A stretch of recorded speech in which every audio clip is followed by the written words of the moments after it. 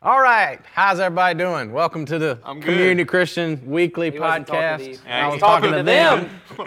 Sort of, I don't know. You don't know. They can't answer. I did answer. Thanks for answering. Yeah. That's great. I'm doing all right. I am You also good, doing Dave? all I'm all right. You good? I'm all right. I'm doing right. all right. Jason was counting with his fingers before y'all got up here. I was doing the countdown. I That's know. how we do it. But I know. They don't see that. They don't see that, but It just that's made what- you laugh. didn't So it? guys- far, great content for our listening audience.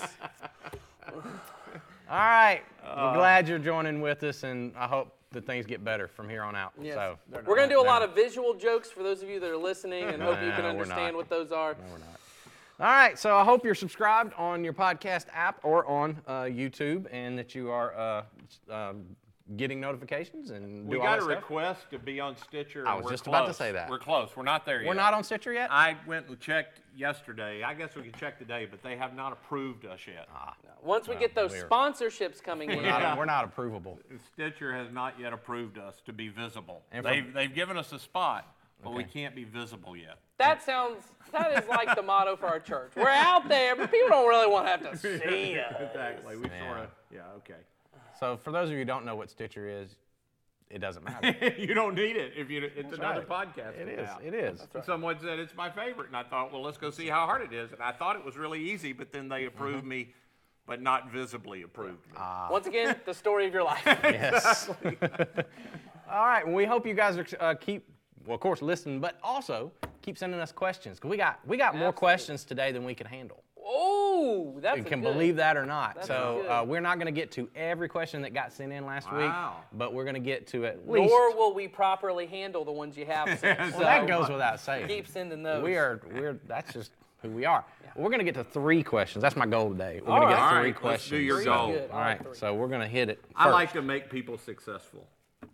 What? He wants 3. I want to hit his 3. Oh, okay. I don't Okay. want to. I've been contrary a lot in my life, and I don't need to be contrary. All right. Which means he's going to fly through these. Great. And Yes. then not going to Yes. be very good answers. All right, We'll see good. how it goes. Good. Okay. All right. First question that got sent in was another question about something confusing that Jesus does in the Gospels, and it is confusing. So It is. Yes. the question is, help me understand why Jesus curses a fig tree in Mark chapter 11. So for those of you that don't know the story, quick. Or have never eaten figs. If you've ever eaten figs, you know why he cursed them. They're great, by the way. Well, love figs. They're all right. I like love fig figs. Newtons. No. I don't like them. No, I like a fig Newton. Fig Newton's like the last cookie you want. Fig Newton's. I mean, like It's not even a cookie. It's yet. not. No, I don't fig even know Newton's what like it a is. Pop-Tart light. All right, I'm sorry for getting this. Pop-Tart light? I don't think it's that's a not Pop-Tart. near as good as a Pop-Tart. That's what I'm saying. Light, not as good. It's Pop-Tart diet. So here's what I think about with Fig Newtons. My grandpa, the first Ed Martin, that's the only cookie he ever had in his house. And so I'm a little kid, and I'd want something, and I'd go over to his house, and he'd hand me this thing. And even then, I'm like, Grandpa. Oh, come on, man. Yeah, you got to do better than that. exactly. he was a tough grandpa, Well, man. you know, it's German. Fig Don't Newtons. don't. You should not enjoy cookies. Yeah. Okay, so back to the question. For those of you that don't know this story, Jesus and his disciples are basically walking along one day, and he sees this fig tree that has leaves on it and says that it ought to have figs on it. So he goes to pick a fig off of there, goes to find out there's nothing there. The tree obviously is just kind of bloomed early and it hasn't produced any fruit. And it sounds like Jesus just gets kind of mad at this tree, and he says, well, may you never produce fruit again. And then the next time they come by after they're done in town, fig tree's withered from the root up. And it's like, whoa, it's kind of like this miracle that Jesus did, but kind of an opposite miracle. It's kind of a destructive kind of miracle. So I get where the question comes from. It's like, why would Jesus do something like this? So thoughts on I have a couple of thoughts, but do y'all have any? You want Go me to- first. Go with You your have thoughts. You got Okay. the thoughts. Well, as we've said about a lot of these things, context has a lot to do with understanding a lot of this, everything in the Bible. It has to do with context. And so if you go back to Mark chapter 11, what you'll notice is there's a story that comes before that and something behind that. And this story about the fig tree is sandwiched in between. The first one is when Jesus enters Jerusalem for the final time the week before he dies. It's what's called the triumphal entry. So all these people gathered around the street, they're waving palm branches and they're praising him. Well, they're welcoming their Messiah and making a big deal out of Jesus. And it's and that story, of course, is ironic because in about 6 days they're all going to be saying Same folks. crucify him. Very same people are saying crucify him. So there's that. Right after the story, Jesus goes into the temple, once again finds people selling things there, which he did earlier in his ministry, and he once again drives them out and says, this is not the way God intended his house to be used. And so there's a lot of hypocrisy surrounding this story. And so if you think of this fig tree sort of as a metaphor, you know, it's this tree that looks good on the outside, should have fruit produced, and it doesn't. And so Jesus, I believe, makes an example out of this, talking to people who are one way and not the other.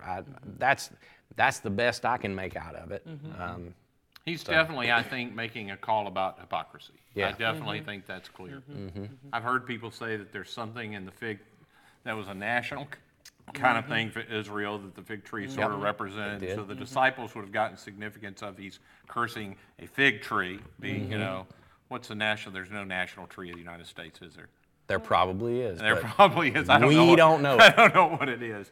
Be like me cursing a turkey. No, not an eagle. I'm sorry. eagle. I was thinking Benjamin. Turkey should have been our Benjamin Franklin wanted it to be the turkey, but Yes. anyway, eagle. And Yes. everybody would have gotten I was saying something about the country, I think. Well, and then the temple fits the same thing. You talked Yes. about that in your message. It very Yep. much was their national identity, and so that's a huge part. And that's a part of all that, you know, in this Jesus is Greater series we're kind of getting to, is that Jesus really comes and what he's doing is fulfilling everything that God had been establishing with the nation of Israel, but they didn't get right. And so, like you said, often the prophets that came before Jesus used images of trees and vineyards and gardens, and this idea that God's wanting to create something new and that those things would produce fruit and that it would do good for the entire world and all these kind of things. And then obviously you have this tree that's not producing those fruit. And so then he goes in the temple. And I think it's interesting that Mark, I think it was Mark, and then Mark? Yeah, Mark. There it's recorded twice, but I think Mark's the one that says it withered from the roots up. Yes. You know, Right. We normally see it the other way, but it's very symbolic that the roots were always dead. That's why you didn't have any fruit, is because it wasn't producing what it should. Yes. And it becomes very symbolic. This tree was always dead. You just couldn't tell. Yep. Well, and then I think Luke also has a parable about a fig tree. I think it's in Luke where there's a parable about a fig tree, which is very similar to this story where he talks about someone planting a fig tree. It doesn't produce, and he says, we'll give it another year to see if it'll produce this year, which is kind of the story of the nation of Israel, that God keeps coming back, and sometimes he sends them into exile, and he goes, well, come back, let's try it again. Then they mess it up, he goes, well, come back, and then he says, we're going to tear it up from the roots, we're going Yes. to dig it up, Yep. we're going to, you know, Which it goes back to what we've been saying this whole series is Jesus didn't come to tack on something Right. to Right. the old system. No, He came to he's bring a bringing the new roots thing. out, he's planting Yeah. something new. Something Brand new. Exactly right. So, all right. That's what we think. Yeah. Yeah. And you can take it or leave it. Yeah, exactly. That's right. That's what we think So we'll about say, that. So there. if there's a company out there, there's like a Fig of the Month my company. goodness. They'd like to sponsor this podcast. Jason really likes figs, and he likes Fig Newton. I like them That's straight right. off the tree. I would like Nutter Butter. You know, speaking of fig, They're not going to sponsor this podcast. no, they're not. My grandmother, and to this day, my grandmother has a fig tree in her yard, and when they just come out, if you just pick them right off the tree, they One- are really good. When I have eaten them that way, because we had one right outside my bedroom window, big fig Yes. tree, and if you can get them right when they're ripe, before the birds get them, Before the because birds the get 'em. birds get That's right. They're really they're tasty. I don't like fig preserves; they're a little nasty looking to me. They are nasty looking, but they taste good, Ed. Yeah, I know. I like Fig Newtons right off the shelf. Oh my gosh. Go right to the pantry, you open it up. Give me a cookie. Okay. Nutter All right. Butter. On to question number 2, and this is also Not another. Oreo. There are people that hate Oreos. Can we stop? I thought with you the were helping cookies? him be successful. Sorry. I'm not gonna derail this. You're helping him be successful. I'm gonna start over so the clip's clean. Can I do that? Yes, please do that. All right. Question number 2 of the day, if Ed will let me. All right. Question number 2, and this is another question about something that Jesus did that this person is confused by and doesn't understand. Matthew chapter 8.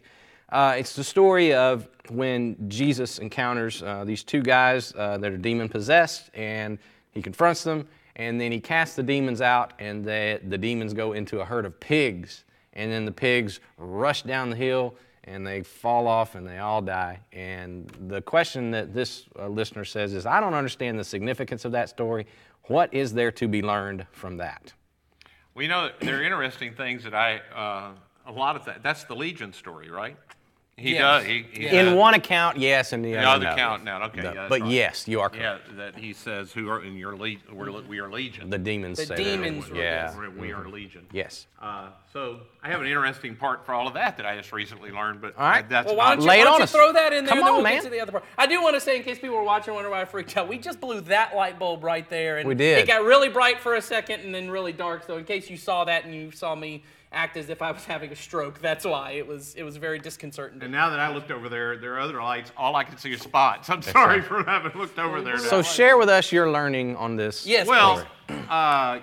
so one of the interesting things about all that I'd never thought about, and I was listening to another favorite theologian of mine, and talking about the fact that when Jesus came, a part of everything that's happening, so the demons know who he is, Of course. Right.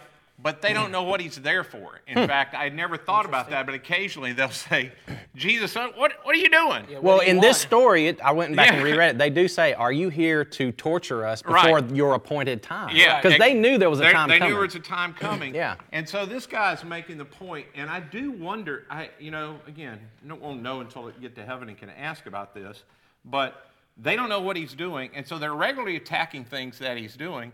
And, there's just a part of the plan of God they don't know. And so this guy's making the point of they think the best thing they can do, he's in human form, and they're thinking he's exceptionally vulnerable as a human. Mm-hmm. And so let's kill him. I mean, we kill him. Maybe in human form we'll be done with the whole thing. And, of course, they don't know that by doing this thing they think it's going to be destroyed. They're actually playing into God's hand the whole time. Absolutely. And it brings about the resurrection. But in their world, again, they're just thinking, that's not about your story. But that was so interesting. It was just a thought I had never, ever very heard. Good stuff. Of Yeah. that I'd never really locked in on that part. That they regularly asking, what are you here for? Yeah. Why are you here? What are you gonna do? We know here you are. And sometimes he'll just say, hey, hush, don't talk about any of that kind of stuff. But they don't have a clue what he's doing, which gets to the whole thing. People often think, well, God and Satan, they're almost equal. No, they're not almost equal. Not even Satan's close. just taking shots in the dark at stuff. He has no clue what God's got going on in the overall scope of things. So you don't even have to worry about that kind of stuff. He's just taking shots in the dark at stuff. Exactly. Well, So- I think Back to the story. Well, going off the demons thing, I don't know if Pigs. the question is directly about the pigs or not, but I think it's good to set the context because I think sometimes, once again, for modern readers reading this stuff, it's even hard to even the idea of Jesus talking to demons, because demons may be a block for some people. There are a lot of people Oh, who yeah. believe in God, but you may not necessarily believe in demons or the devil. But that's a big part of what Jesus is doing on earth. Is we often think of just what happens at the cross being just about me and Jesus, about my personal sin. But Jesus is really combating all the forces of evil and sin and all of this destructive power that is wreaking havoc on our world, and of course our personal lives and our personal sin and all that is part of it. But that's in this. That's what Jesus is doing. Is he often is going through either healing sicknesses, which is a form of evil, right? Well, yeah, Illness and- it's a consequence of the fall, That's which exactly is right. about sin. So yeah. Right. So he's dealing with this, but then other times says he's just bringing out unclean spirits or demons, and so this is a big part of Jesus' interaction with this man. Is he's freeing this man from the power of sin that is in his life, which is these demons and that, and then puts them into pigs, which is often strange to many of us. So, this takes place in Israel, and if you don't know, pigs are unclean in Judaism. So you have to ask yourself, first of all, what's there doing a herd of pigs in the middle of Israel? That's an interesting kind of thought weird. when you read this Yeah. kind of thing. And there's this guy that's so demon-possessed, and he hurts himself and is a danger to others, one of the Right. accounts tells us, that they put him in chains, and they have him outside of their town, Out where the tombs are. the tombs are, and very near these pigs. Now, the pigs are outside because they're unclean. We Yes. know why they're outside. Yes. Because the good Jewish people who are apparently raising the pigs, but we can't have them in Can't town. have 'em in town. They're out here raising the pigs, or they've rented land or something. Who knows? Something. But they're not raising them for them No, they're not raising them for them. because they're So, not eating them. one of the things that I had a professor years ago that was talking about this, and it's always sort of stuck with me, is that, as you're reading that, you do think about those things. So there's these pigs, they're outside the town, this dude is outside the town, they put him on the level with these people. He's dangerous to them, they make him unclean, but they're making money off him, he ain't doing them any good. And Jesus basically says, this guy, as you talked about in your thing, people are sacred. Yes. Right. And these are just they're just pigs. things, pigs. You're making money off of them. And so Jesus says, these ought not to be here anyway. Yeah. In Israel, most likely they're collaborating with the Romans. They're probably raising pigs to feed to the Roman army. Yeah. But they're getting away with it. They don't get to be bad as tax collectors. I'm not collecting taxes for them. I'm just making money off the Yeah, Romans. whatever. You know, whatever. That's different. So he saves the one guy and takes care of the Yes. pigs all at the same time. He sets all priorities He right. sets everything and probably really, really upset them that the pigs were gone. Well, it does say at the Yeah. end of the story that as soon as he does that, the townspeople all come out and they go, you need to get out of here. Yeah. They kick Jesus out of town. So again, it goes back to your point of, they're not looking at this guy that got healed and going, thank you, Jesus, for rescuing this Right. human being. You got to assume he had family or something Of there. course he Surely the did. family's like, oh, thank you, Jesus. Yes. The rest of the town's, it but the pigs! Yeah, The pigs! It's a one dude versus pigs. It was their livelihood, man. Yeah, Our apparently. money-making opportunity is down the hill. We don't, that's, again, I'll just say, that's speculation. That's our speculation. But the Yes. pigs are there for some reason, and they Yeah, can't okay. be there for any of the Jews because they can't eat none of them. So Yes. But what we do know for sure is that pigs were unclean at the time. know that for sure. For the Jewish people. and we know they're upset about the pigs. And we know the people are upset about the pigs. And we're all three very happy that pigs are no longer unclean, so Very, we can very eat happy. them now. Sunday was National National Pig Pig Day. Day. Yes. Sunday. It's good for us. It Gotta was eat me good some for us. pig. I haven't had pig this week. I need some. So There here you we go. go. There you All right. On to the third question, which is going to lead us into our message discussion, I think, because I think it ties in. But we'll start with this one. This is a really, really, really good question. Well thought out by the person. I know the heart of the person who sent this in was in the right place. And they say, I know our motto, meaning Community Christian, is to love everyone always. But some people are difficult to love. How do we love people who show no fruits of the Spirit, people who are just difficult and possibly even toxic? Great question. That is a great question. Thoughts on this one? Well, everyone and always is always going to apply Yeah. to people that are difficult. Kind of gets in the way. It but does sort of get, and Jesus, just has this way of leaving you no wiggle room in that, you're supposed to love your spouse. We're all married, so hopefully that's easy. Sometimes it's not. No. It's Sometimes not. it's Well, not. I'm the spouse that's it's not hard to love most of the time. And I'm supposed to not frustrate my kids and love them, and they're supposed to love me, and that's sometimes easier not. And then I'm supposed to love my neighbor, Yep. which sometimes is easier not. But then if all of those check out, he goes, everybody else is in the enemy category, Yeah. and you got them too. Yeah. So everyone always covers all of that. But I get where the person's going. There is a boundary situation, I guess, is what we're sort of talking about. How do I think so. How do I handle boundaries? Well, and I don't know. Is it?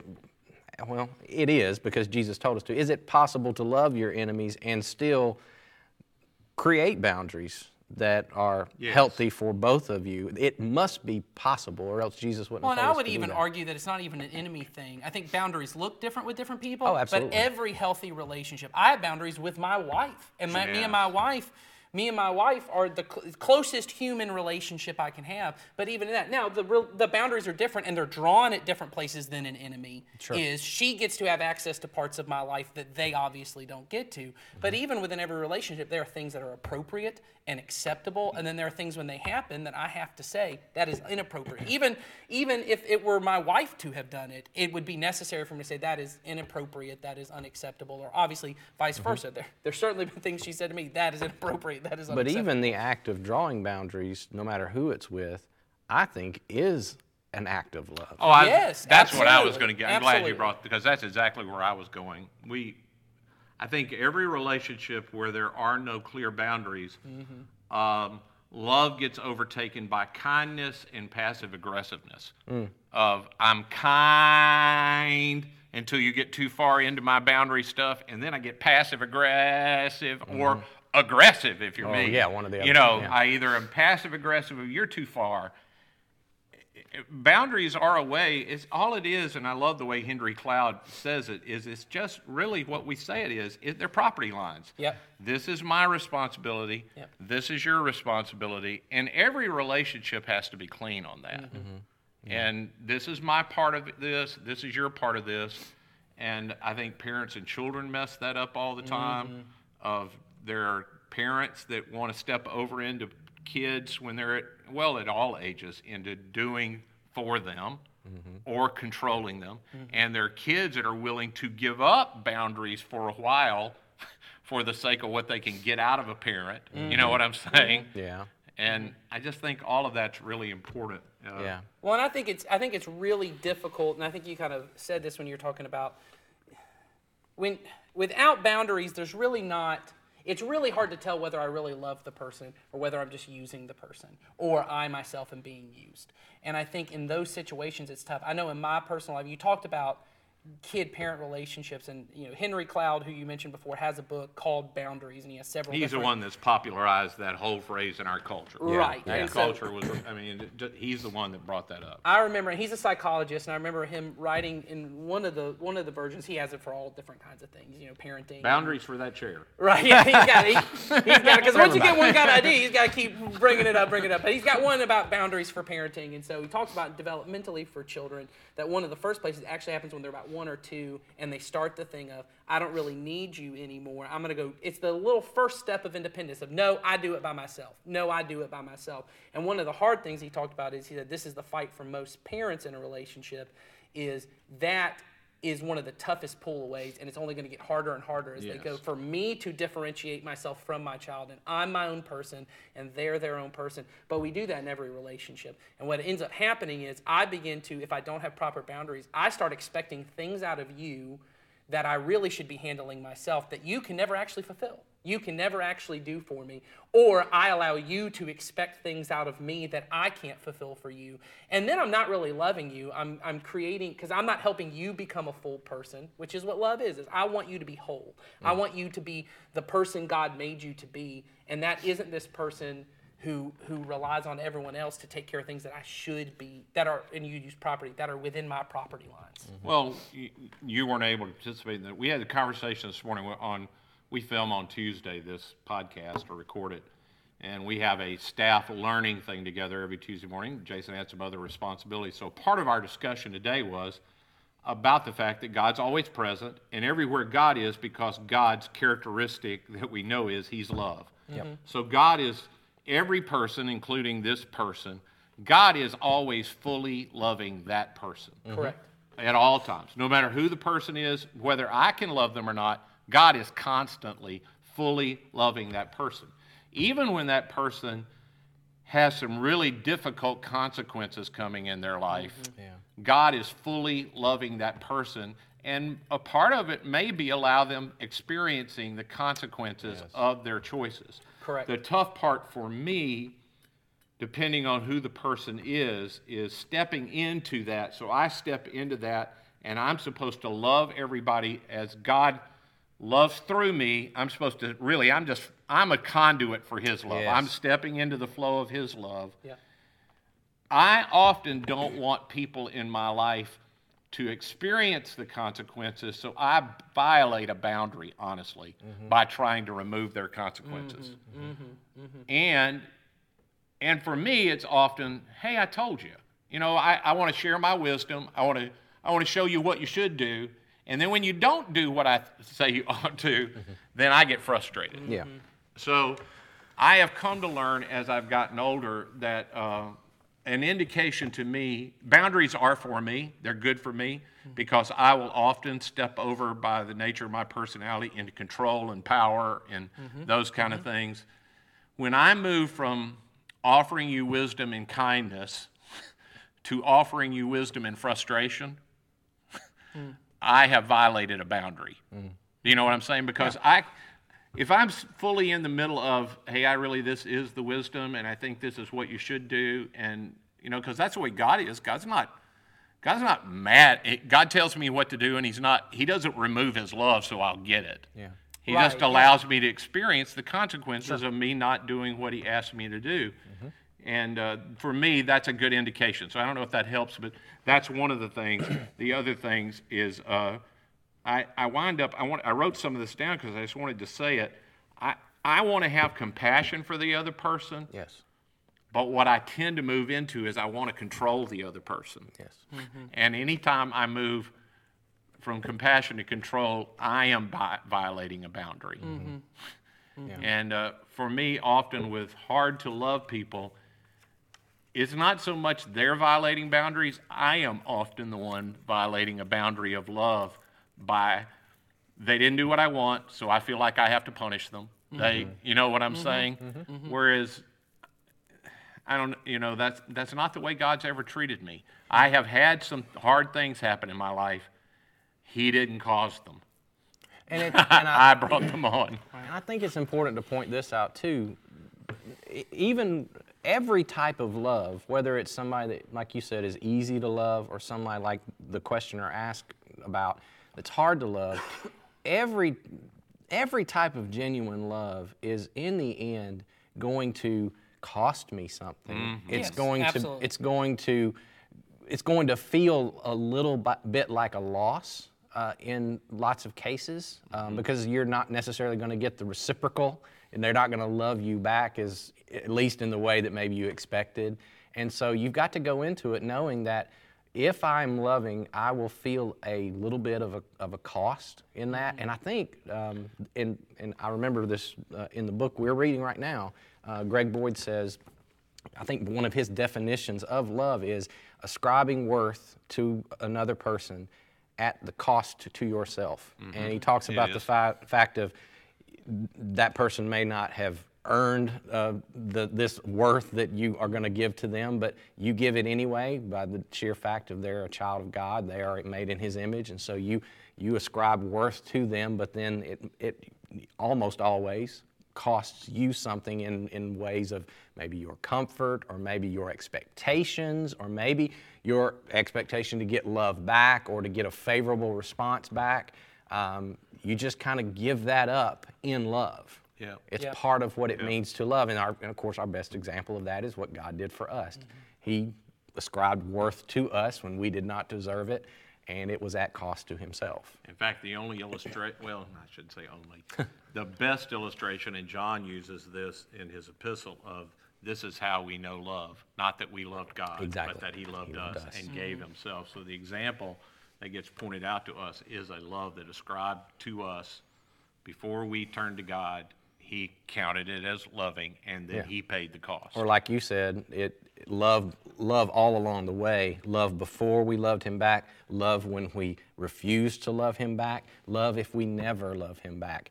Love is constant from Him towards us and every person. Yeah, God is for everybody, whether they are ever for Him. Yes. We've said that, and that's the truth. And that's our challenge, is to be that way. If we are for everybody, whether or not God ever matters to them. Yeah, and on the toxic side, there are people that toxic. I don't really like it so much because I don't know that the person is poisonous to everybody. Exactly. But maybe I'm not at the point yet where I can be in that. But that's often a boundary issue for me. You know what I'm saying? Sure. Toxic because when I hear something's poisonous, something's either poisonous or not. Yeah. You know, it doesn't change.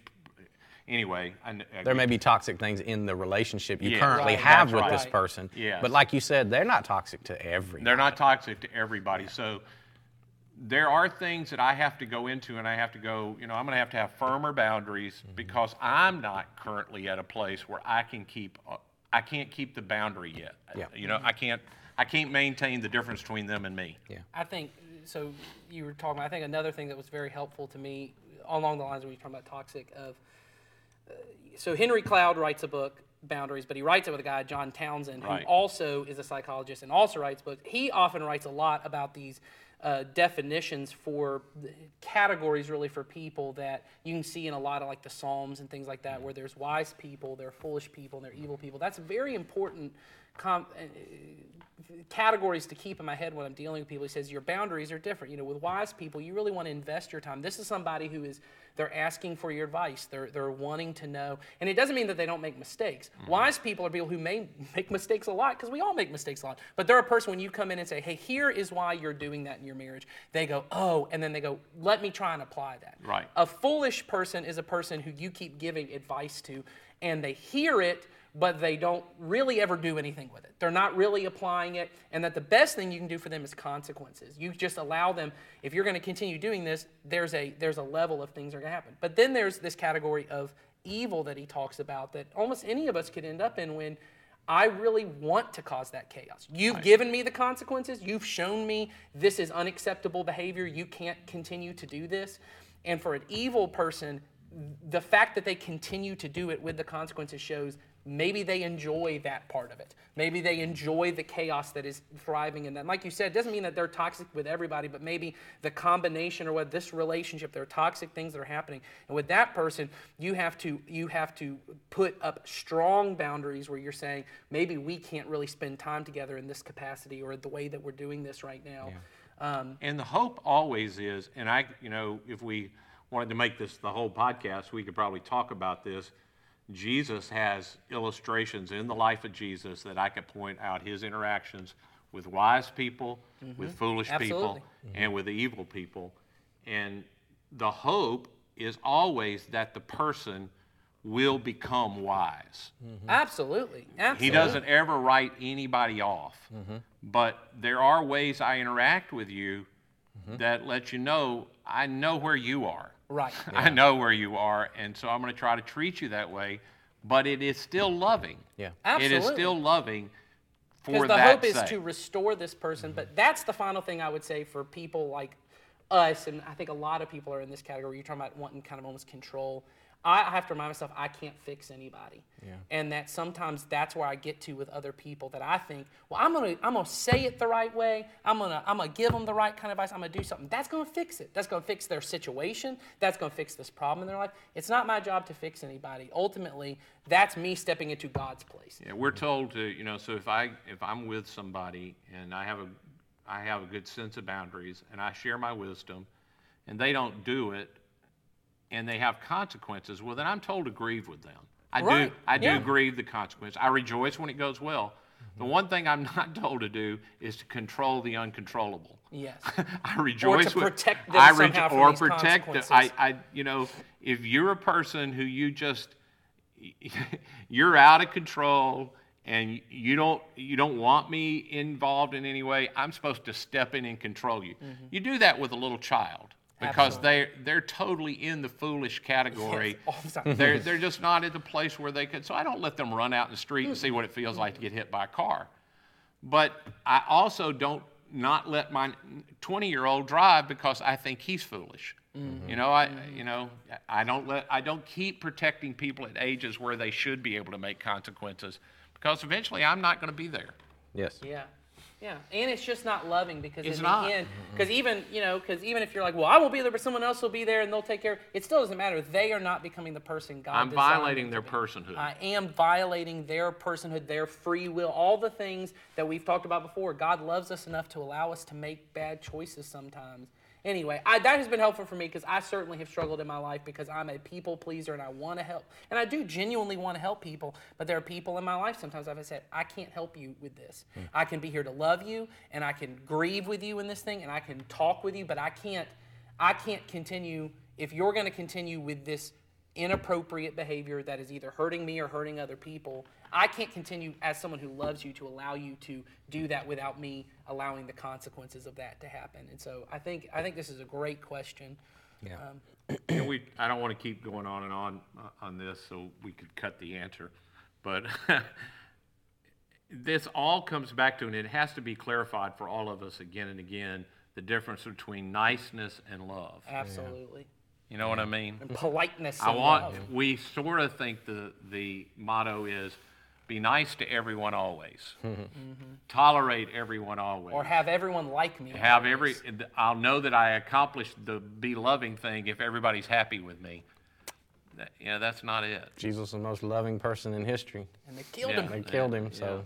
Well, and that's one of those quotes that Jesus has that I carry around a lot where he's going to heal somebody and he asks, do you want to get well? And I think that's an important, because that certainly presupposes maybe you don't. Right. Maybe you don't want to get well. And often I've entered in situations, well, you want to get well, I'll just do it for you. And maybe you don't. Yep. All right. I think that discussion transitions nicely into what we talked about on Sunday. Yeah. Nathan talked about most of us wind up with a category in our lives of those people. Those people. Those people. And those people could be any people. Yeah. Or that- a person. that we Just a- struggle to love or Yeah. that we struggle being with. And so let's kick this off. I thought your analogy was good of we all start out life segmenting ourselves away from people that are not like us. And typically we see that clearly in high school, you said, which I saw it in my high school. I'm sure you guys did, although, yours was in your bedroom, yeah, I'm sure. yeah. But Wherever. anyway, let's so not maybe talk this about is my bedroom, please. maybe this is a discussion for me and Ed. I'm curious, what table did you sit at in high school? Well, this is probably different because I grew up at a time where we didn't have to eat in the cafeteria. So I was still in a land of freedom. Okay. Mississippi may I still didn't be enjoy that. the last.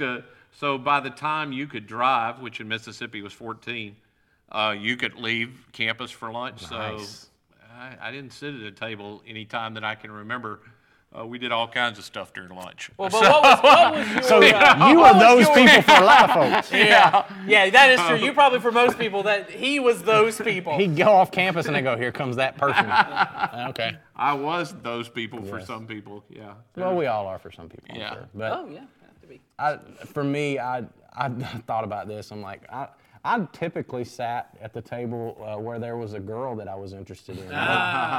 Most years in high school, so I bounced from table to table. There were some times when, they're not every year. Probably my freshman year, I just hung out with the guys that I played ball with. But then once I started getting interested in some certain females, I wound up sitting at the band table one year. Huh. Because the girl I was dating was in the band. Okay. And so I sat around. I was not a band dude. Yeah, but you sat with them. Band geek, as I would have called them. But no offense to the band people. That's just what I called you. So you were But, more in on like the ball team side. I was athletic at first. side. I was a little athletic, but I wasn't jock. I wasn't football, Right. meathead kind of jock kind of guy. I was. The only time I'm sitting here thinking I can remember being in the cafeteria of my high school Yeah.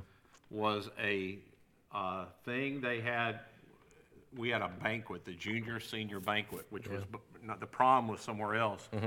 And I remember being there for that. That's the only time. And I don't think I must have not gone both years, or I don't remember one of the 2 years, which is possible. There Probably, were other yeah. things involved. Yeah.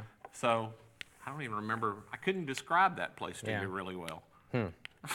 It was a cafetorium, I know that.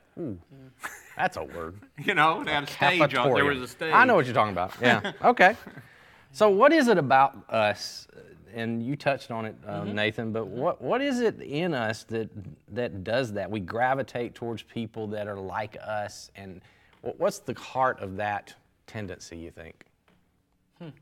Is it comfort? I think that's part of it. Mainly, that was the word that came to my mind. Is Yeah, I think it's fear and it's comfort. that So fear was the other word? The, Yeah. the comfort part is these people understand me, they get me, we have similar maybe backgrounds or whatever. Like we gravitate towards because it's just simpler, it's easier. Everyone looks like me, thinks like me, all that kind of stuff. And then I think the fear part is whenever we're in an environment where I feel like an other, I feel like I am the other in this category.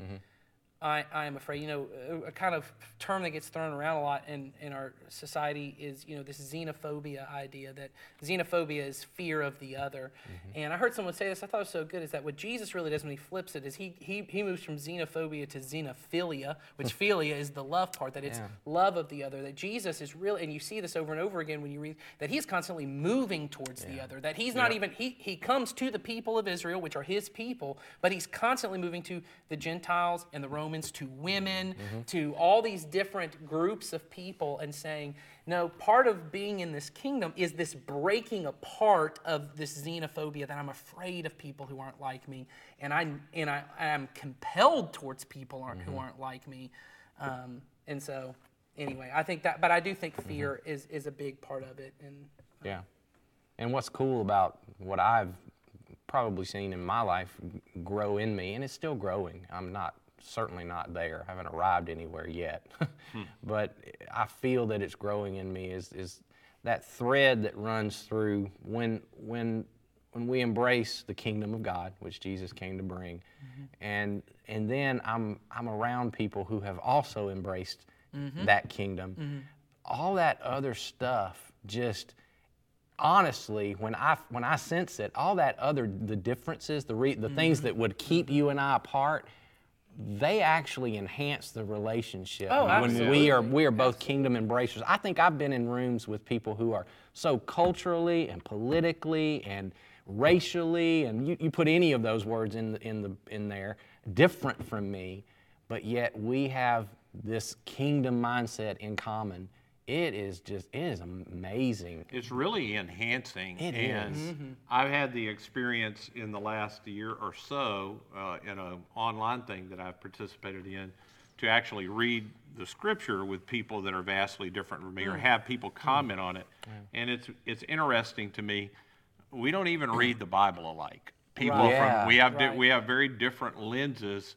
It's made clear to me I haven't always seen everything I should be seeing because I have this really me-focused view of the world. Well, we've had, I haven't said this to you, I don't know if I've ever explained this to you guys, but we have had over at the Ashley Park campus, which is where I worship when I'm not preaching, because our location is so close to the cancer center over in Newnan, we have had so many people walk through our doors who are just in town just to have cancer treatment. They're in Newnan, they're going through their cancer treatment. They look for a church and it's like, oh, there's a church across the street at the theater, and they come across and they walk in, and I've met several of these people, and they come from completely different parts of the country, just all kinds of differences that exist between us, but they walk in and they say, I'm a part of the body of Christ, and I'm looking for a place to just belong while I'm here.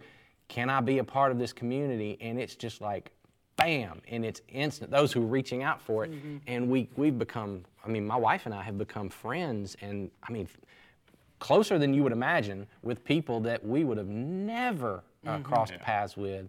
And I know my wife. She also attends that campus and has experienced. There was a guy that was coming who just passed away. He did, and she really felt it. I was, I did too. This is a guy that he had only been there, but he was super. He was there all the time. He was very involved. He considered this, he was very much a kingdom-minded person. And that other goes away if you can see the kingdom real clearly. And so, again, this book we've been reading as a staff, that's a part of what not only is God present in every moment, but the kingdom is also always present. Once Jesus came and said the kingdom is here, it's here all the time. We just aren't aware of it.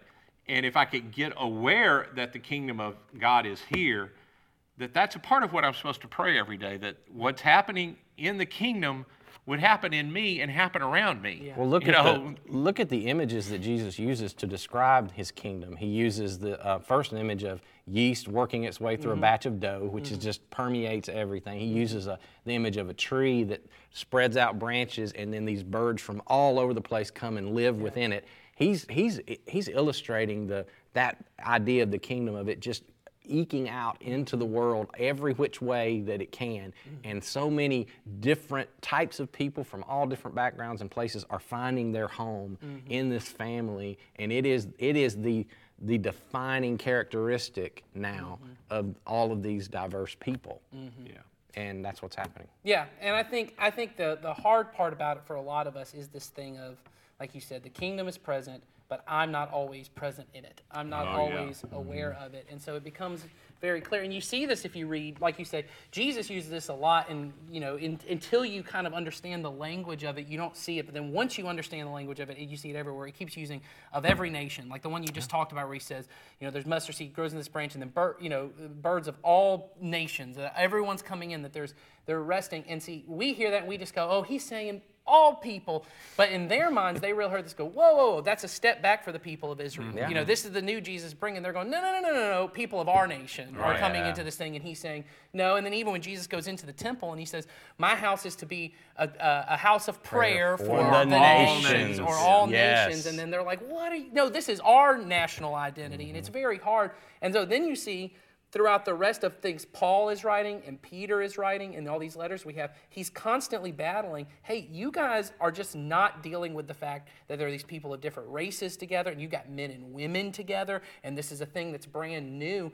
You guys have to figure this out because when all you're focusing on is rich and poor, because there's, I think it's 1 Corinthians where he talks to them about taking communion together, and the rich are eating communion before the poor can get there, and he's saying you're disrespecting the body of Christ. Some of you are going away gluttons, and some of you are hungry because they weren't sharing what was brought to the table. Yes, and so you've got rich and poor, you've certainly got men and women, you've got people of other races, you've got slave and free, these social statuses that are all in the mix there. And because they just have to work this out because there's never been anything like it. And I think a lot of the issues, and this may go to the original question of why do we separate, is we have lots of assumptions about the other that all of us have. And, and I think some of the big things, we certainly have all that racial stuff and gender stuff in our country and in our churches and in this church. But also I think politics plays a huge part in it right now for a lot of people. It's an election year. And we just have ideas about, well, anyone who doesn't really think like me, or anyone who doesn't have the same ideas as me, well, God's not really happy with them. God's not really on the same side as them. And we bring that into things and we carry it around. But then what I've always noticed, and I think this is so interesting, is we carry these assumptions, but then you've got someone in your life that you love dearly, and they do vote differently than you. Or they do fit some other category to you, and you almost are like, well, I'm giving them a pass. You make excuses for them because you know them. Because you know them and you've chosen, we're family. This is my family, and I love them. And they may irritate you. I'm not saying that when you get together for Thanksgiving, y'all don't have an argument, it doesn't irritate you. But there's this part of you that goes, well, they blah, blah, blah, and you have a thing. But then often within the body of Christ, we don't have that same idea of, that's my brother, that's my sister. I just go, they're not really Christian because they don't really whatever. You know what I mean? Fill in the blank, yeah. And so I think, but we have these assumptions. We carry assumptions about people who think this way, people who vote this way, people who look this way, people who come from, this place. They're all X, Y, and Z. And very well, they may be having the same assumptions about me. Most likely. Yeah, unfortunately. So, all right. So let's talk about another quote that I pulled from your message that I wanted to touch on. It's a little bit different, but I think there's a lot to say about it because we've talked about this a little bit, and it goes back to the whole thing of the kingdom that Jesus came to bring. What he says to the Samaritan woman when they're having their conversation at the well is, they're talking about water, and then Jesus uses that as an illustration to say, yeah, I know you're drinking water, but I just want you to know I got some water that if you drank it, you'd never be thirsty again. I think he kind of said that with a little bit of a wink. I do too. I mean, it's a very light-hearted kind of phrase. We read it so serious. We read everything Jesus says. And I wonder if she doesn't wink back at him and go, well, please. Yes, that's what she does. Give me this water so that Yeah, she doesn't believe it. Of course you do. Yeah, it's sarcastic. But he's not being sarcastic. He really is serious. So here's the image of what he's come to bring. This is something that if you participate in it, you take it, whatever, you're never going to thirst again. I think that phrase is just it's got so much packed in it. I thought it would be interesting to talk about that for a little bit. What is Jesus saying here exactly, or in all, there's probably different ways that we can go about that, but what does it look like in real life, that idea? What do you guys think? I have a thought, but I'll let one of you guys think first if you want to, or I'll. Well, you talk while we think. Why don't you go? So the first thought while you're talking about it, because I hadn't thought of this until you brought it up, of it really could be a measurement for me of where I am spiritually with Jesus. If I live a life where there's always, and this has been my life, I am an achiever. I like to achieve. I like to see progress. But if my life always has this one unmet thing, this next thing, I might not be, you might be a redneck, that, Jeff. You might not be in the kingdom if you constantly have unmet need. Wow. Come on now, Ed. You You might, if every prayer is about Jesus, I need, bam. If everything is about that, maybe I haven't been drinking enough of the living water. If my life is one giant unmet need. Now, that's. No, I think. But to an extent, that's going to be our experience in this life. But must be a measure in this life, or else Jesus wouldn't have said it, where we can reach that place where I don't thirst. Well, I think about, Right? when I hear people, we all love, Dallas, that is Dallas Willard, who's passed away. Yes. There was a professor I had who, before I knew Dallas Willard, his name was George Mark Elliott, and he was old, and I mean not just like 50 when I was 20. He was 80. Yeah. And I think I've told you all this story. I can remember he came into class one day late, and we joked him about being late, and he apologized for being tardy. And the reason he was tardy is he no longer drove, so he rode public transportation to our college, and he would not cross except at a crosswalk. And so the crosswalk was significantly uphill from where they let you off the bus. And so then he had to walk back down the hill to the steps, like 90 steps up to the building that we were in. But the crosswalk, none of us did that. None of us, when we rode public transportation, we walked directly from the bus stop to the steps. And we were going to sneak. He couldn't get over how offensive it was to Jesus that we would violate that. And I was like, come on, dude, Jesus don't care about the crosswalk. But to him, he wanted so much to, and he really was a guy that the little bit I knew him, there was no deep unknown desire in his, you know what I'm saying? There wasn't a desire out there other than he wanted to be pleasing to the Lord. And when I hear people talk about Dallas, the thing that they talk about with Dallas was he was just so peaceful. Yes. And that he was just always at peace. When you talk that there was not this sense of something else, that everything he needed was right there. Yeah. That the kingdom was present, God was present, he was present, everything that was needed was there in that moment. So I know it's possible to eventually get to the place where I have drunk at the living water so much that everything I need is there. It's not something, forgiveness for something I did in the past that I'm thinking about, or something in the future I don't have. Everything I have is right here and sucking the air I'm sucking right now. It's all right here. Well, this is what we've been talking about in our staff discussions recently, but I'll lay this out there. This is something that I feel like I've been working on this in the past year. And really, this is recent stuff for me. And it's something that I've learned is whenever I have found myself, and I have, in moments of, I wouldn't call it depression because that's a loaded word for some people. I wouldn't categorize myself as being a depressed person. But when I've gone through seasons of my life where I have been discontent, frustrated, just negative, so to speak, it is because I am either, like you said, I am looking back to things that have been done to me or things that I have done that I didn't do right, and I am either punishing myself or I am lamenting, whatever that thing was in my past, or I'm looking towards my future, looking to, the worst possible scenario, what's not going to happen or what I don't anticipate and what is just negative about my future. And I have worked so hard this past year to stop living in either one of those realities and just come to be in the present with God, because it is the only moment that I have. And it is the only place where He is.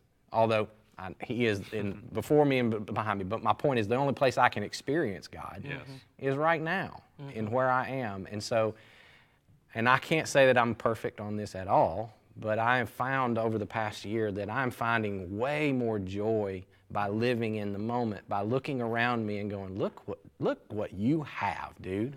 Look what God has blessed you with. Just right here in your little immediate present, right now in this circle. You are so stinking blessed. And when I'm able to put my my thought life into that place, that's when I experience God. And then I do have that sense of, I'm not wanting. I'm not needy. I'm not thirsting, to use Jesus' word now. I'm fully satisfied because it's me and Him. He's with me, and I get to enjoy His present, whatever that is giving me right now, whether it be something I was hoping for or wasn't anticipating. I'm in this moment with Him, and that brings me lots of peace. That's where I got it. I think there's a part of what you're talking about there. I just think is so true, and I think it's a part of. I think a lot of our misunderstanding of Jesus is that we don't take Him at what He says. We assume there must be something else He meant when He said what He meant, and this happens all the time when the disciples interact with Him. In fact, this story is a perfect example. We didn't get to it Sunday, but so He says, "This woman, I have water that when I give it to you, you'll be fully satisfied." And then He has sent His disciples in to go get food, and they come back, and they go, "Oh, here's the food we gave," and He goes, "I have food you know nothing about." I love that line. And then they sit, and they're almost like, they even question among themselves, "Where did He get food? Did He get something to eat and somewhere they're like, else? "You sent us in to get food." Grubhub come while I was gone. Yeah. I mean, why didn't we all get that? That's actually my favorite line in that whole story. Me too. It's like, I have food you don't know about. It's like one of my favorite jokes is when you see two log trucks pass on the road, that you imagine the two log guys are going, "You had logs over there? We had logs over there." Why are we moving them? Why did you use A phone call would have solved that problem. That's awesome. I never thought of that. That's You had logs. We had logs. Who am I taking logs to? I figure the disciples were like that a lot. They show up and they go, That's great. "You sent us to go get food, That's and great. you had food?" Yeah. But I think Jesus really is actually speaking. I think we over imagine. This has been at least my life. Is when Jesus says, "I will be with you always." I'm like, okay, that's a great metaphor. It's like Jesus is with me, or Jesus is going to comfort me, or Jesus is going to be everything I need. That really, we've been talking about this. He's fulfilling everything in the old covenant. So in Psalm 23, when it says, you could have a life where you really understood you have a shepherd and you lack nothing.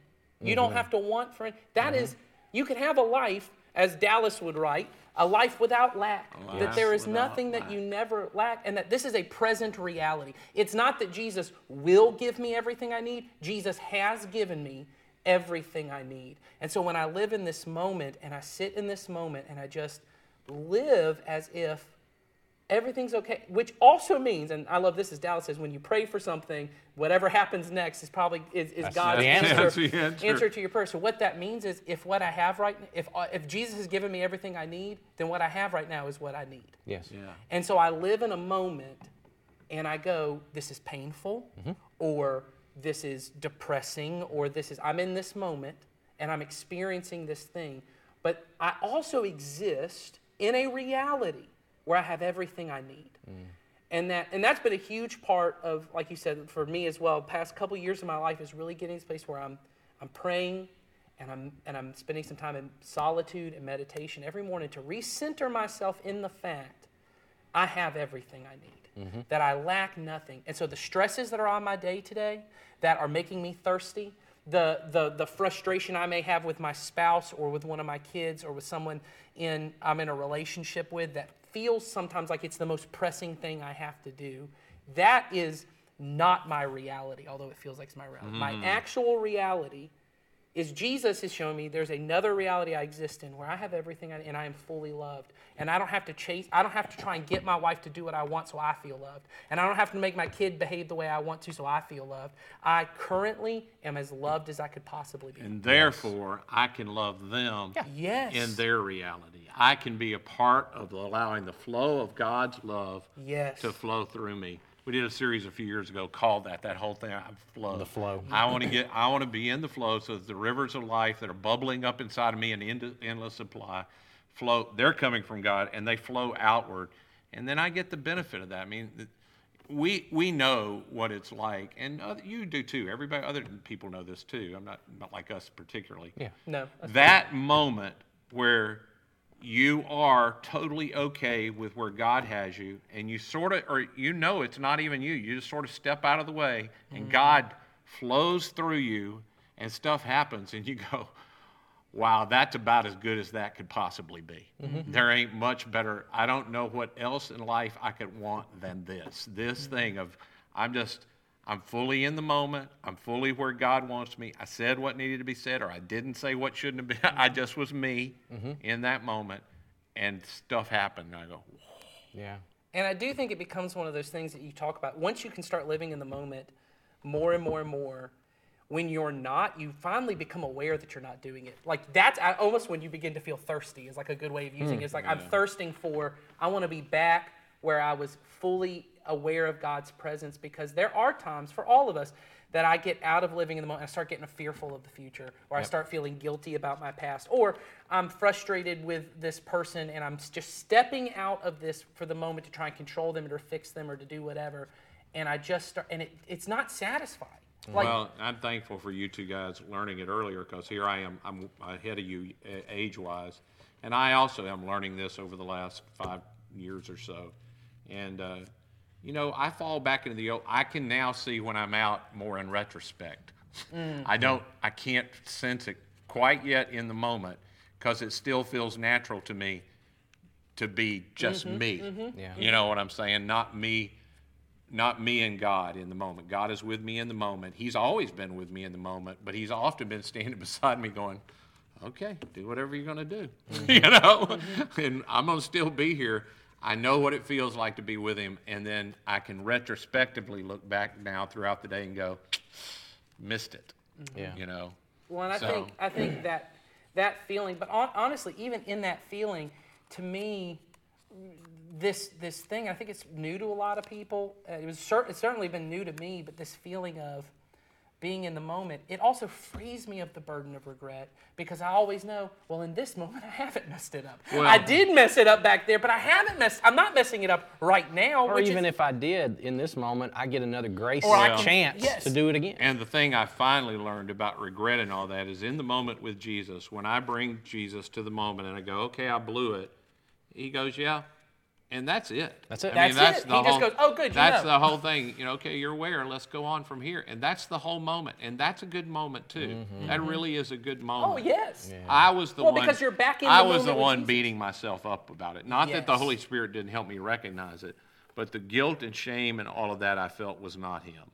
That, No, you know, no. He's constantly just going, you're out of the flow. Yeah, You're out of the come flow. on back Come over here. over Come here. back over here. So Because I certainly have all those moments. I have moments where, you know, because I've got young children, where I'll realize I'm in the middle and my wife and I will be together, and I'll realize I just am not handling this the way I need to. I'm more aggressive than I need to be, or I'm more maybe controlling than I need to be, or, you know, I'm just more frustrated by I need to be.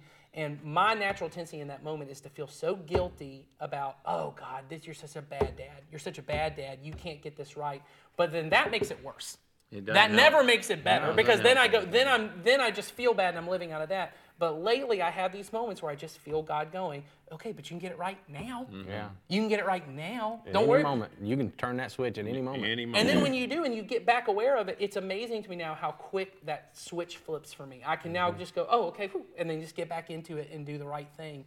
And there's a freedom in that of not having to live with the regret. It doesn't mean that you don't confess it to God and all those No. things, but often the confession happens right in the moment for me. I just go, oh, I messed that up, and God's like, good, now let's go forward. That's a big difference between me in my 20s and me now in my 40s, is the amount of time that it takes me to apologize. It is thankfully getting shorter and shorter, and it's still not where it should be, but I'm noticing it, and I'm thankful to that, and I know my family is thankful for that, and my wife especially. I remember days in my early on in being married, I never said I was sorry. Yeah, because to say you were sorry is to admit weakness, and Right, to admit or, yeah. frailty, and to, you know, and you can't be that, because that's not who you want to be. And so I gotta keep figuring out how to make this somebody else's fault, or at least make a good enough excuse where people go, oh, well, it makes sense. Anybody would have done that. You're right, which is ridiculous in and of itself. But I've hopefully matured to the point where admitting weakness and admitting wrong is actually the strongest thing to do, because it puts you back into the You're flow. in the moment again with God. And it was always true. It was always true. It was always true. And every time you're living outside of reality, Yep. you're wasting moments. Wasting time. You're wasting moments. When I live in the reality of, I can let them see that I know that I'm wrong, but I don't have to say that. I ain't saying it. I had that conversation with somebody today, that there are people that ease up on it. They will demonstrate all the behavior of a person who knows they did wrong and they want to make up with you. To say, I was wrong, I'm sorry, please forgive me. Yeah. Those words are almost impossible to say. And not be afraid that now they won't love me as much or won't respect me as much, because I know God already loves me. God, I'm fully in this moment, so I can, like you said, express maybe that weakness or that thing that I'm afraid to say or I'm afraid to do. Or on vice versa, my thing is often I'm afraid to confront. But I have become, over the past, I'd say, couple years of my life, I've become more confrontational on things and more speaking truth, because my fear is almost the opposite, I probably will apologize too much because I'm people pleasing. You know what I mean? Like, yeah, that's I'm your personality type. Right. I'm trying to smooth over things that probably shouldn't be smoothed over. And now, as I'm living more in the moment, I feel God going, no, you've got to let either them deal with that, or you've just got to bring it up. They don't even know it. You've got to say it. And as I do, the fear, though, of, well, what if this person now doesn't love me as much, is replaced by, but I'm in the moment with God where I'm full. And see, for me, because my personality type, 1 on the Enneagram, if you're into that, but the perfectionist is, I can't admit to being wrong, because that puts you in a weak position, and it puts you in you can't be loved because you're not correct. You didn't do it right. And so, and that has had to be something that I've chipped away at, especially, and I'll just say this, this is the biggest parenting lesson I ever learned, was to be able to apologize to my kids. And it's so hard, but yet so needed. And I've gotten better at that as well. Not perfect, but better. My time frame is shortening. I remember recently took me maybe a half a day, which was way too long. But I went into my daughter's bedroom. I got right in front of her and said, "Your dad was wrong. What I just said and the way I just reacted, that was not right, and I need your forgiveness for that. And I'm gonna go forward, and here's what I'm gonna do to make that right." And it feels so like your kid's gonna, see there, dad's wrong, and I'm right, and all this, and you feel like, oh, now they're gonna walk all over me, and that is not at all what happened. Opposite. It was the exact opposite. Our relationship just got so much stronger, and we actually were able to, I can't remember exactly what we were having conflict about, but I remember going forward, it got way better, and our relationship got stronger. It was just so good. Unqualified apologies is a big thing for me, because I screwed it up. I also, even though I'm a people pleaser as a parent, it is still hard for me to say it, but not to qualify it with, I'm really sorry, but... Yeah, but you shouldn't have done that. If you should, because often what it is, like you say, getting afraid to be walked over, they did do something that was inappropriate or wrong. But then my overreaction was so far that I just need to apologize for my reaction, and I don't need to go, I'll deal with that another time, because they're, at least for mine, they're 4, 5, 7, 8. Well, and you can't deal with it until you get your crap figured out. Well, and the truth is, I lose my right to confront you on stuff when you cause me to do something. Yeah. Honestly, you are going to have to deal with what you did wrong. Yeah. I'm not the one at that point to deal with it. All I got to do is own mine.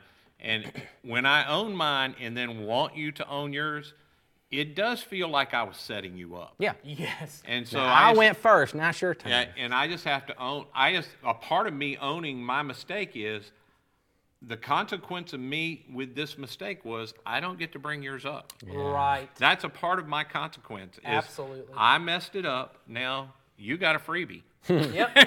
It's not free to you because there's still consequences. There's still consequences. Every time I screw up, unfortunately, I'm not going to be able to be the one to help you with that. True. How do we get on that? Okay. I don't know. Good stuff, though. All good stuff. Hope you love that in podcast world. They turned it off some time ago. They might do that on us. All right. Anything else from Sunday, Nathan, you wanted to bring up that you didn't get to? No, I don't. I just think this is a huge deal on my heart. I think as our world becomes more and more divided, I think the more that final little piece I talked about, I think is a huge part, that Jesus really did say that our love for one another, and certainly we have to love everyone, always people outside the church, but there's a huge importance to a lot of the love one another commands are written to churches about one another, and that we've got to figure this out with one another. Sure. How do I love people who are different and treat them like brothers and sisters? And the world will look at us and say, because right now, if we're honest, a lot of things the world looks at Christians say is we divide over everything. We're against everything, and we're against everyone. Well, and I don't mind going on the record to say we're aware as a church that we aren't as good at, we do say love everyone always, but this thing of we look a lot alike, we think a lot alike, it's really not acceptable to me that that's who we are. And I've said at the front of this for a while, we want it to be different. Yes. So you guys are,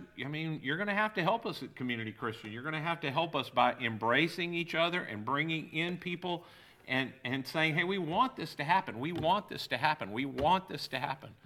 Yes. So We yeah, that was really. But it is, it's tough. But we are constantly aware of it. We're praying about it. We're trying to do something about it. It's just a challenge. Yes, absolutely. Yeah. So this coming Sunday, you're going to be back up with us, Ed? I am, and we're talking about Jesus and the religious leaders butt heads all the time, and Sunday we get to see one of the guys that decides maybe he gets it a little bit. Or he's curious. He's at least curious, and I think, and I'm not going to have all the time to talk about this Sunday, I can point out to you, I think by the end of Jesus' time, he gets it. He does. He totally gets it, but this is the first little glimmer that all this pounding away that we sort of think Jesus is attacking, there's some of the guys that get it. Yep. They get it, and they're at least curious. They do hear what he's saying, and they aren't mad about it. Yep. So come Sunday, Yep. you'll hear more about that. Yep. All right, so y'all ready for this top 5? I am. I don't know what it is. Oh, yeah, I don't know what it is I don't know either. if you were ready for this top 5. Okay, well, Okay, we might then be. no. I don't know. I'm not No. ready. Because I'm leaving. I am bringing it. Jason's ready, I can tell. I am ready. He's geared up. I have had way more fun with this one than I thought I would. So last week, if you recall in the podcast, we got into a discussion about hymns. Songs that we sang, me and you at least, me and Ed as kids, and then you had some questions about how we sing those. And so I made an offhand flippant comment about maybe I should just talk about that in my top 5 because there's some really bad lyrics to some old hymns out there. All right. So I'm excited about that. I did a little bit of a deep dive on the internet, and I just looked for some really weird, awful, bad Hymns. or worship songs that we have sung in our past. All And some of these I never even heard of. Okay, so you don't know that you haven't sung all of these. Not all of Let's these. see if I've sung these. Some of the, I would say, two out of the 5 you will know. The other 3, I'm betting you won't. Okay. All right. All right. they're- I'm old. Do it. I'm old. But they're horrible. All right. They're just awful. Okay, we sing some really bad songs as Christians often. And the first one, Ed's going to know because we used to sing this growing up. And I hated it then. I still hate it today. The song is called Bringing in the Sheaves. Bringing in the sheaves. Remember that one? Bringing in the sheaves. Yes. We will come rejoicing, bringing in the sheaves. That's the whole song. Bringing See? in the sheaves. That's the whole song. And nobody knew what a sheave Well, I'm was. trying to figure out myself. What's a sheaf? We don't know. It's an agricultural term? Yeah, it's okay, that's it what I was, thought. yeah. Back in the harvesting time, Yep. before they had combines, they would bind up a bunch and they'd put it in there. That's a sheave. Okay. Yeah. So I got the basic gist, but I also would understand. I would struggle to understand why I'm bringing one of those in. I'm telling you, as a child, when we just sang, we're bringing them in, I'm sitting there going, even if I knew what a sheave was, I don't know why we're bringing them. Why am I bringing I that thought sheep? it was sheets when I was a little Ah, kid. Bringing in the sheets. sheets. Yeah. My And, kids and to in go- Mississippi, that's a whole other thing. I'm just saying. That is My- bad. Not a good connotation. Not a good Not, Ooh, no. Let's not go there. I will say No, sir. my daughters always say instead of bed sheets, they say bed sheeps. So Bed that's sheets. another thing. Could be Bringing in bringing the in the bed sheeps. sheets. Bringing in the bed sheeps. And see, if we'd have sung I got bringing new in bed sheep, sheets. I might have thought, oh, that has something to do with Jesus, because, He was a shepherd and shepherd, sheep. yeah. But no, it's Sheaves. sheaves. And I still didn't know. So as a child, I just was perplexed by that hymn. So it was bad. Now, number 4. That was 5. That was number 5. Number 4, this is a shot at a current song that is Oh. being sung these days. All right. Taking a shot. That I currently don't like. But we've actually sung it here Okay. at Community Ooh. Christian. And I'm going to It's offend some written people. by John Martin. We don't like it. I wouldn't do that. His office is right next to John. He could have just had this That's conversation. right. I could have, but so it's a current song. We've sung it around here. Okay. It just has way too many weird metaphors, Yeah, sure. and And I don't mean to offend those of you who really like this song. I really don't. You But enjoy weird metaphors. Someone came to Jesus during this song. You're about to take it away from I'm them. sure they did, but I don't They mean I did gotta during like bringing it. in the sheaves, too. Yeah, They did. did. They came to Jesus on the So bringing it's in the that song we sang. It's called "How He Loves." sheaves. I bet I know what song words Oh, it is. I know the word. It's the one that talks about Sloppy wet kiss. that's the big one. But it talks about hurricanes and a tree, and I'm bending over, and I'm drowning There's a lot of metaphor in an that. ocean and all that stuff. And then, and see that if you heard it on the radio or if you heard us sing it, you didn't hear it. But the original line in the song is there's a line that goes, "Heaven meets earth like a sloppy wet kiss." And I remember, I don't know if you remember this. Remember the first time we heard that song? I do remember the first time We're we did. sitting at a conference for pastors, and they're leading worship, and we're all, and it's the whole staff. We're on this, conference retreat kind of thing, and we're singing. I'm like, oh, this song is okay. I'm trying to figure out all the metaphors, but okay, it's a really good song. And then all of a sudden, the girl sings, "Heaven meets earth like a sloppy wet kiss," and I remember all of us turned and looked at each other and went, "What did she just say?" It was so shocking for us to hear a worship leader say those words. Yeah. And to prove how bad it is, when David Crowder got a hold of it and made it popular, he changed the lyrics to an unforeseen kiss, Unforeseen. which ain't much better. Well, but it does sound like a Me Too movement. It does! It sounds like a little bit of a Me I Too wasn't moment. seeing this kiss coming, so Whoa. maybe I didn't want it. I didn't want that. So I apologize if you like that song because it's a real emotional song, but man, it's just hard for me to get over all the metaphors. That's just me. Okay. I like it. I'm agreeing with you. You agree with that one? I do agree Okay. with you. All right, so the rest of these are the It's a hymns long that time since we've done that one. it has, for a reason. Good.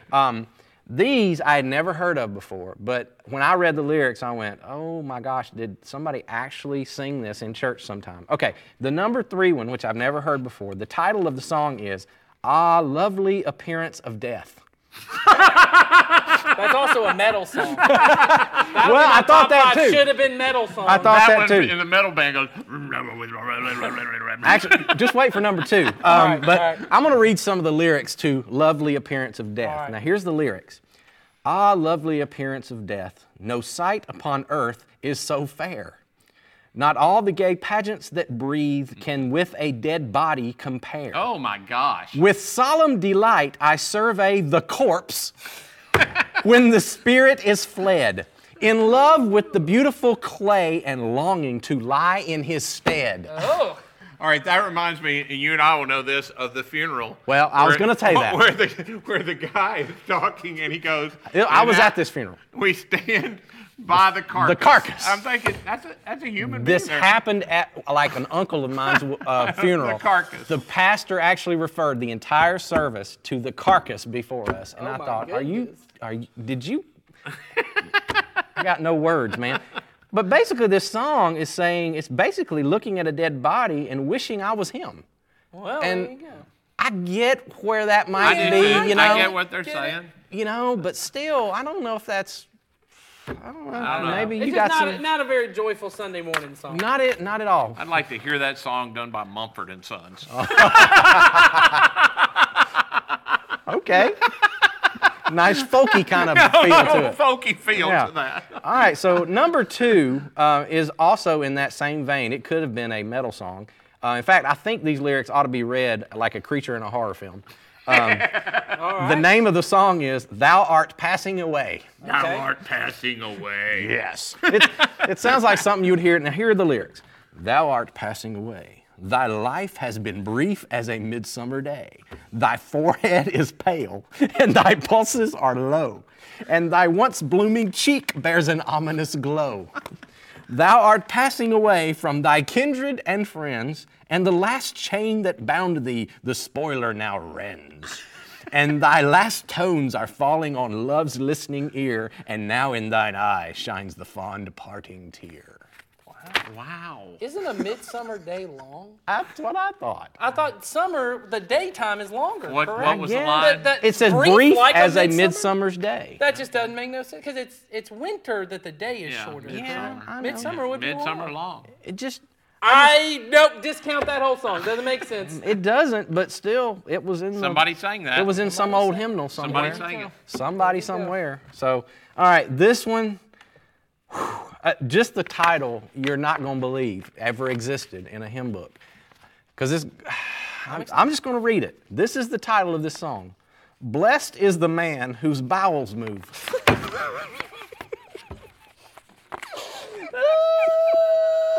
That's a good one. That is a good one. Well, and not incorrect. If they're not moving, it's not a good thing. Stop. Number one. We want to just move on. How is that? That is number one. That's the number one Oh, song. thank gotta goodness. I read thought surely there's not Oh, one. it don't get no worse than that, Ed. Can it get any worse than that? Now, all right, it doesn't mean... I'd just like to apologize on behalf of the elders of Community Christian Church for this particular... But here, let me read the lyrics. Let me read the lyrics because there's a reason they use the... It's basically old words No, they're that watching her. we do.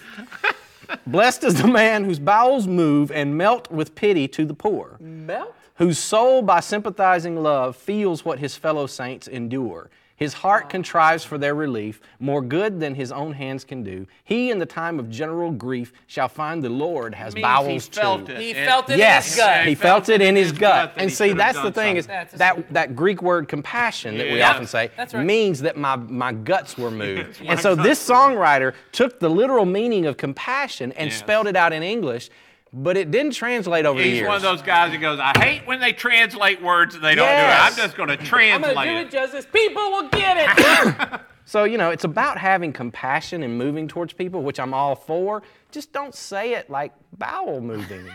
That's not what we want, Hey, it's been great to be having on this podcast. Today is the final. Did I ruin it? podcast. I'm Okay, sorry. Well, I couldn't it's resist. nice to have We keep threatening that every week. It never Y'all are happens, stuck though. with us. So there's my top 5 All worst right. hymns. I may never be back, y'all. Well, actually, May not be back- yeah. wait till next week. You'll want to tune in next week. Just trust me. Come back next week and see what not be happens. back. See what happens. So I hope y'all have a great week. We will see you on Sunday. Bye. Bye.